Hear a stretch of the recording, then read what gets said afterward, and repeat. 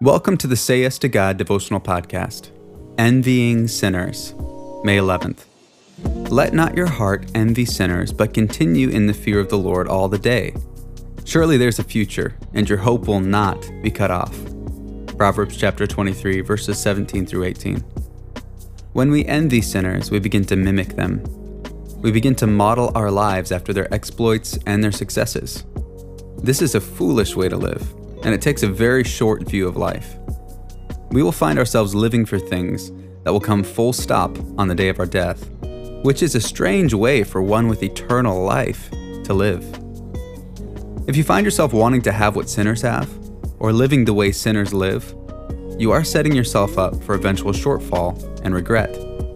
You are moving from hope towards hopelessness, and will be missing daily opportunities to lay up for yourselves treasures in heaven.